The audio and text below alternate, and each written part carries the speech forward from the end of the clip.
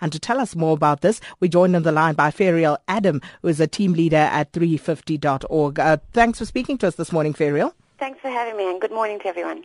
Now, Ferial, firstly, what are some of the key issues expected to be covered at the summit?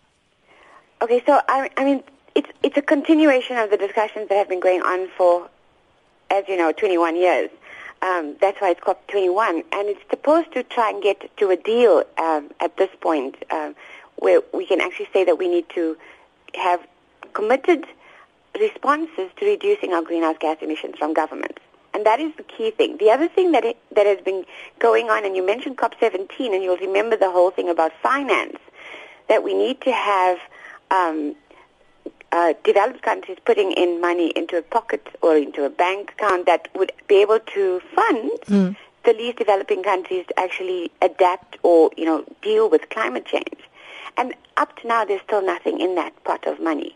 So it's supposed to reach some kind of progress during this summit as we stand, yeah.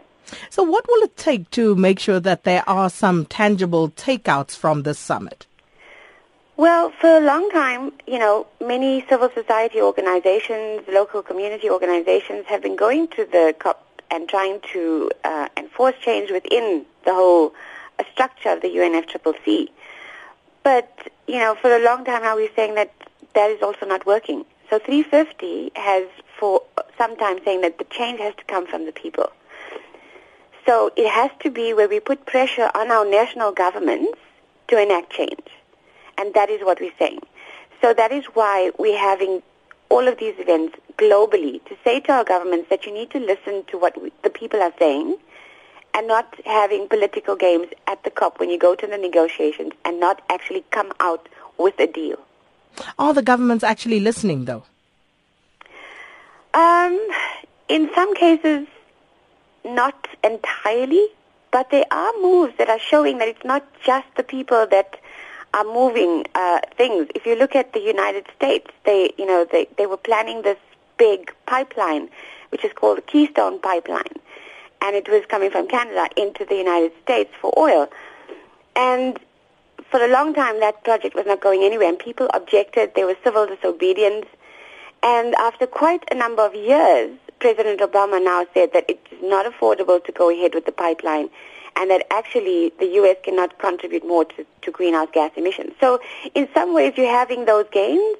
In other places like Ghana, for example, the Ghanaian government was planning to build a coal-fired power station, and with communities objecting on the ground because of climate change reasons as well as pollution, water use, that project was stopped in the area that it was planned, and now they're moving it somewhere else. So you have temporary stops, but I think that people's voices are making a difference.